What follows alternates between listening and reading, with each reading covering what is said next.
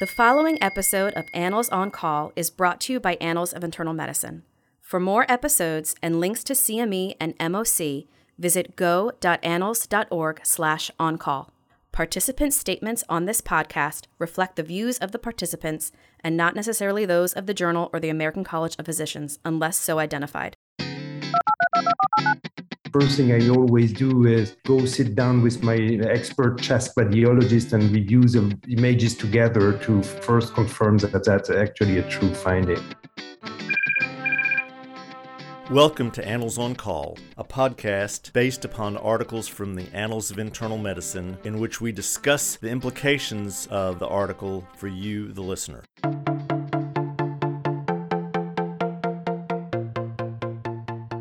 This is Dr. Bob Centor. I'm Professor Emeritus at the University of Alabama at Birmingham and former chair of the Board of Regents for the American College of Physicians.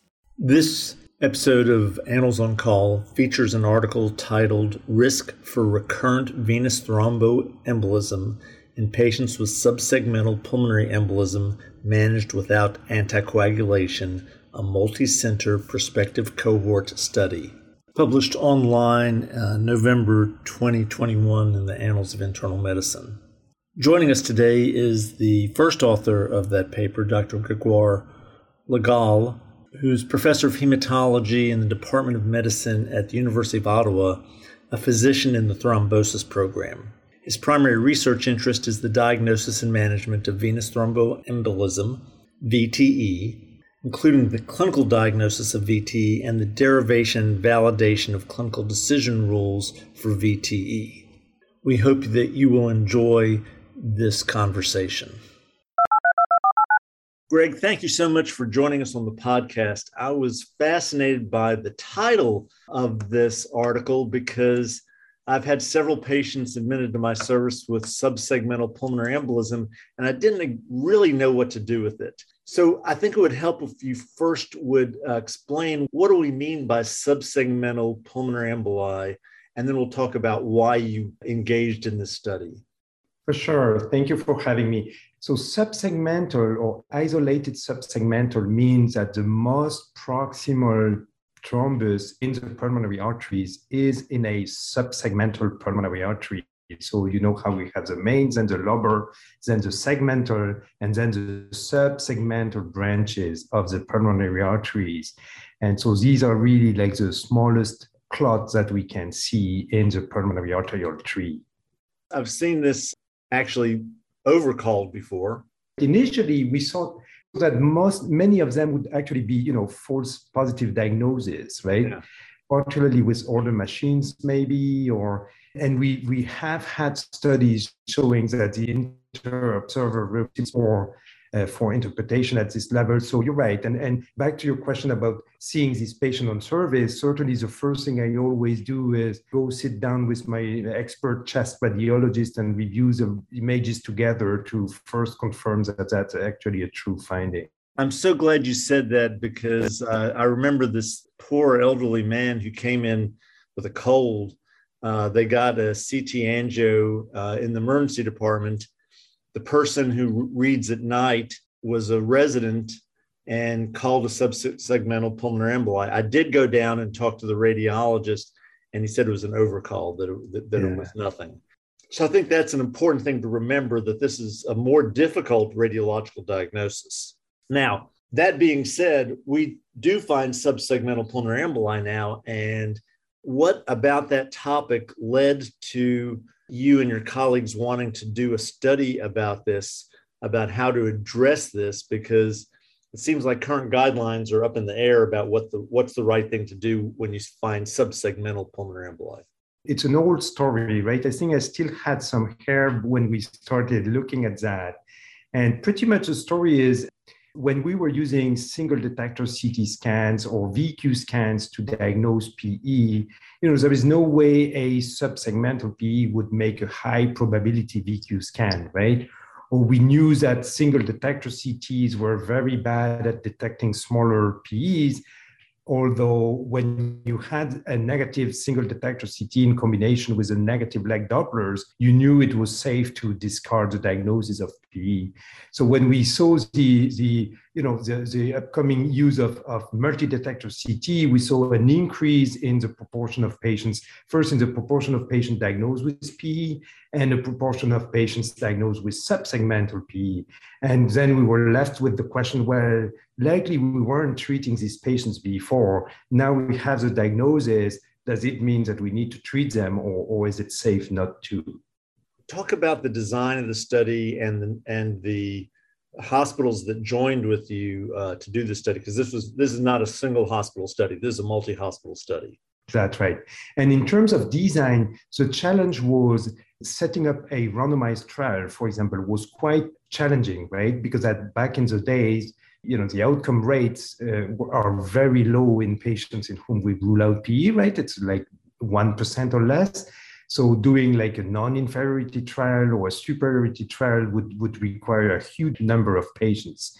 So, and what we saw, because initially the questioning was about that diagnostic, right? We were, okay, is it okay, like if the diagnostic strategy before weren't picking them up, could we do something like a management outcome study similar to what we do in diagnostic studies, where we would consider a patient with isolated subsegmental PE as not having PEs, and check that 3 months rate of VTE would be no higher than what's seen after a fully negative CTPA or negative pulmonary angiography. Hence the design of having a cohort study, a management study of untreated patients with subsegmental PEs. For the people who don't read this literature, VTE is venous thromboembolism, correct? Correct, encompassing deep vein thrombosis and pulmonary embolism, correct. Right. So see if I get this right. What you did is you decided you're going to not give anticoagulants to a number of patients and then follow them up and see if they developed a subsequent venous thromboembolic event. Exactly. Something very important is that, again, based on what we are doing with a low probability VQ scan or with a single detector CT, we certainly added into the study design a baseline bilateral leg ultrasound to make sure these patients would not have a concomitant deep vein thrombus. And we also repeated that ultrasound a week later to make sure that, that ultrasound was really negative and that wasn't a distal DVT that would have extended during the first week of treatment. So in order to get in the study, they had to have a negative venous Doppler, both at the time of the subsegmental pulmonary embolus and also a week later to make sure Correct. That you weren't missing significant venous thromboembolic disease other than potentially that subsegmental pulmonary embolus. Correct. Yes. Beautiful, beautiful. What was the hypothesis and how we're going to analyze that? And then we'll get into the results, and then we'll get into the real sticky wicket, which is what do we do with those results? So when we do diagnostic studies, what we use as an anchor is a rate, the 3 months rate of venous thromboembolism following a negative pulmonary angiography, which used to be the gold standard for PE. And we know from studies that whenever someone had a negative pulmonary angiography, their risk of developing a subsequent thromboembolic event was, in the range of 1% to 2% after 3 months. So we've been using that number as a way to evaluate the safety of diagnostic strategies. So we would, use the strategy and then monitor these patients, follow them for 3 months. And whenever their 3 months rate of VTE would be in range with what was observed after a negative pulmonary angiography, that strategy would be deemed safe at ruling out PE. So that's how we validated before all the algorithm based on, D-dimer and CTPA and age-adjusted D-dimers.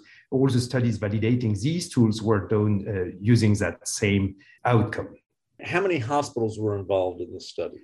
We had several hospitals in Canada, in Europe as well. So France, Switzerland, and the Netherlands joined as well. I must say it has been challenging to recruit these patients. Maybe initially over the fear of not treating them, right? And having patients who would consent to do that. It seems also that initially we saw that we would have many more of these patients and that Over time, maybe the radiologist became more cautious in calling this diagnosis, or so we didn't see as many as what we thought we would have.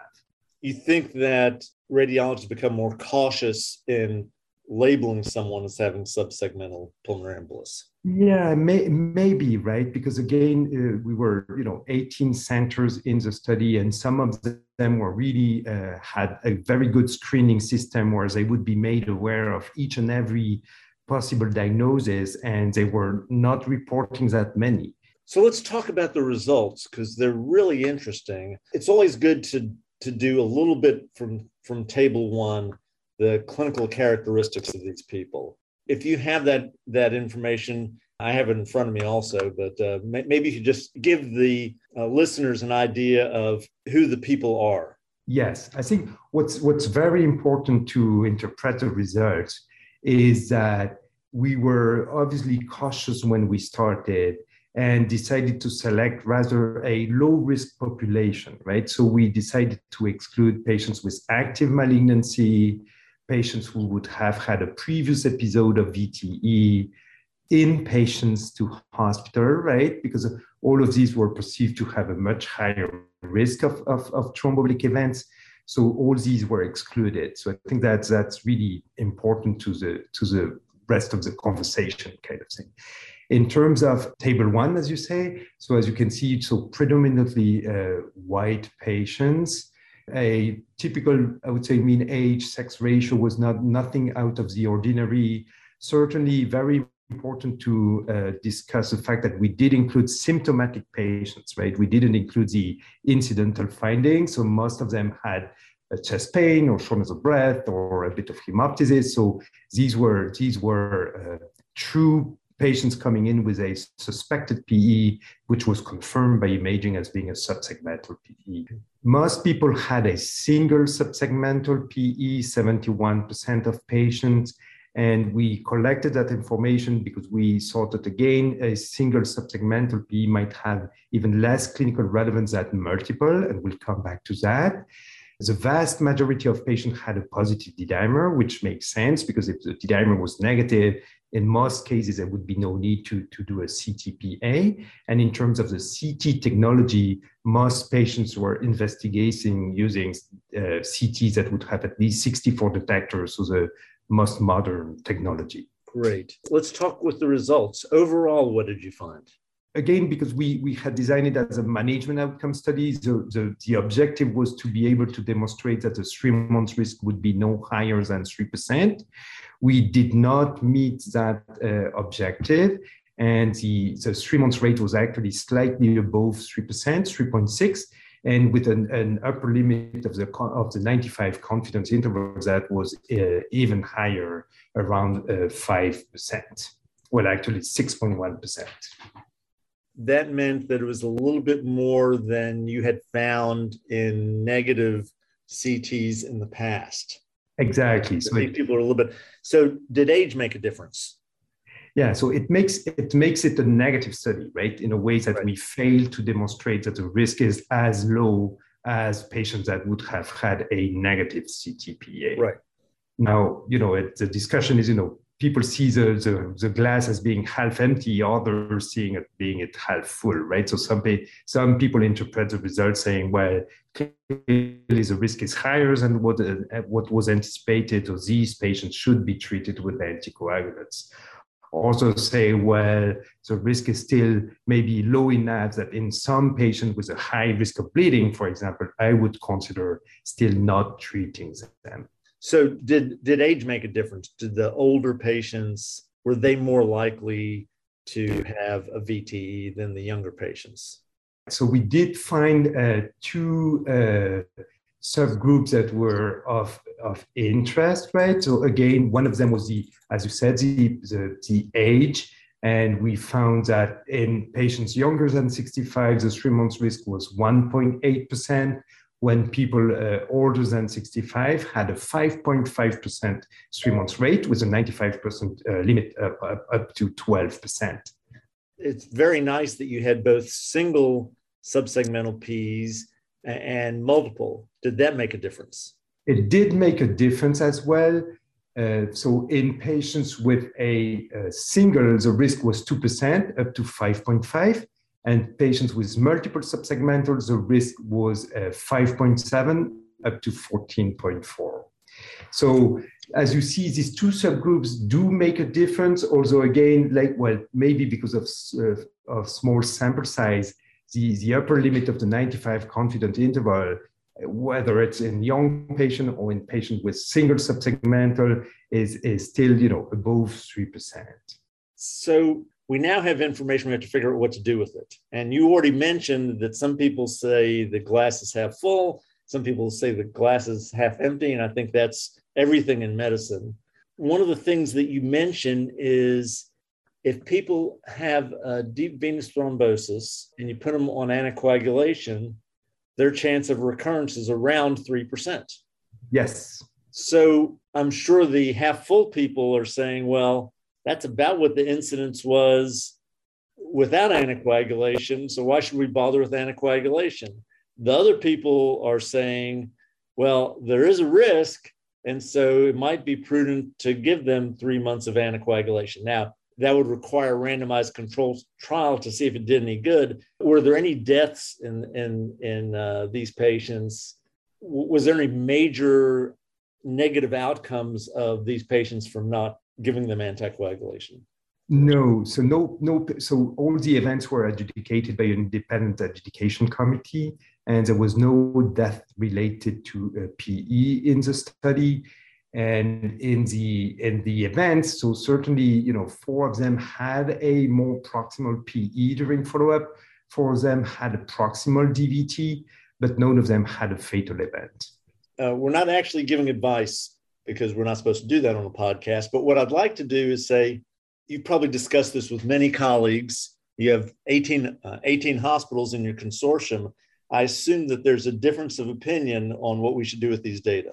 Why don't you give us the pros and cons so that we can each try to decide for ourselves what's best to do? Because I don't think that this, would you agree this is not ready for a guideline?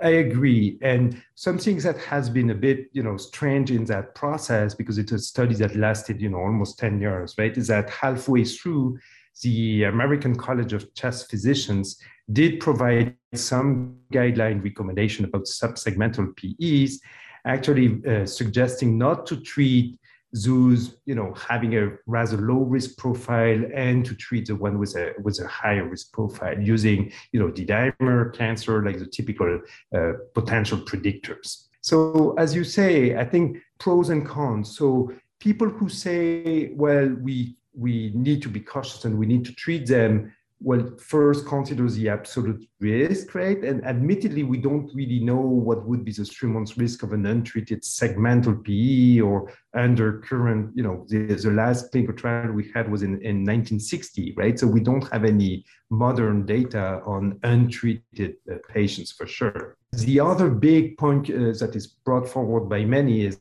well, you only included a very low risk population by excluding inpatients, cancer patients, patients with previous VTE. So it is likely that the risk is even higher if you wouldn't have selected your patients, right? And admittedly, it's also likely that at least initially physicians considering patients for inclusion would have rather included patients in whom they were confident that, they wouldn't harm the patient by including them in the study, right? So that these are the two big points always brought, right?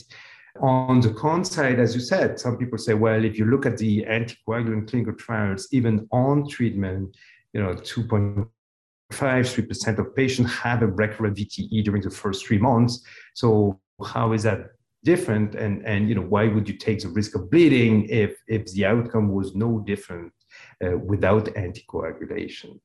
And I think the way likely, at least as you say, we can't provide advice. What I like about the study is that it provides a number, right? So to inform the discussion with patients and to inform, at least we know, the range of the risk that they get if they decide not to treat a patient. So as I read this, if a young patient has a single subsegmental P and no other risk factors, it's going to be difficult for me to consider anticoagulation. once they have multiple or they have other risk factors, and perhaps age would be one of those risk factors, then I might consider 3 months of anticoagulation with one of the DOACs that have lower bleeding risks. I would hate to use warfarin because it's so hard to control and it's so much easier to use the newer agents. But I think each person is going to have to think about this in a different way. And I really applaud you and your colleagues for giving us information to think about this in a more rational way. I certainly agree, share your interpretation. I think that's a nice way of putting things. Yeah, and I agree as well that, as you say, if you go for warfarin, then the risk of bleeding is also higher, right? So it's another consideration in these patients as well. If you choose to do that, just a reminder to certainly ensure that this patient has no DVT, and actually highly recommending to follow the study scheme of repeating that ultrasound a few days after to make sure that continues to be the case. So I'm going to repeat that. In order to be making a rational decision to potentially not give anticoagulation, after you have diagnosed a single subsegmental, then you should look for DVT. If they have DVT, then you have a reason to anticoagulate. Yes. If they don't have DVT, then it's a clinical decision based upon your knowledge of the patient, other risk factors, et cetera. Yes.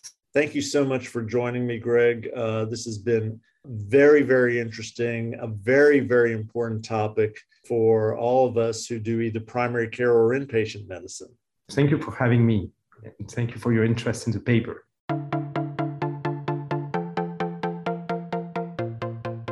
Now it's time for Bob's Pearls. This discussion was somewhat wide-ranging in trying to understand the relevance of subsegmental pulmonary emboli. The first important point is that you must verify the diagnosis. And if in fact you go to radiology and there is at least one subsegmental pulmonary embolus, then you should do Dopplers to look for deep venous thrombosis. If they have deep venous thrombosis, you clearly need to treat with anticoagulants.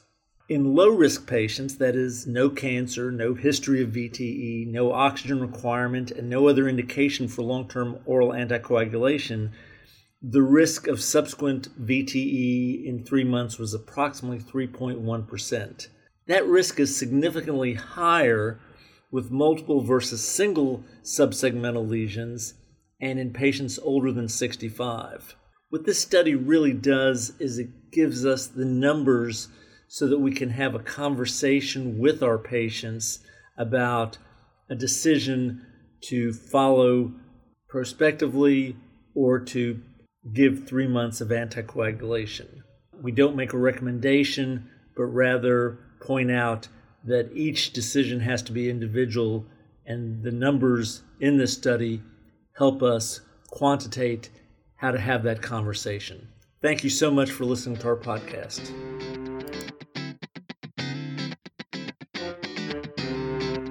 For more episodes of Annals on Call and links to CME and MOC, visit go.annals.org/oncall. Participant statements on this podcast reflect the views of the participants and not necessarily those of the journal or the American College of Physicians, unless so identified. The information contained in the podcast should never be used as a substitute for clinical judgment.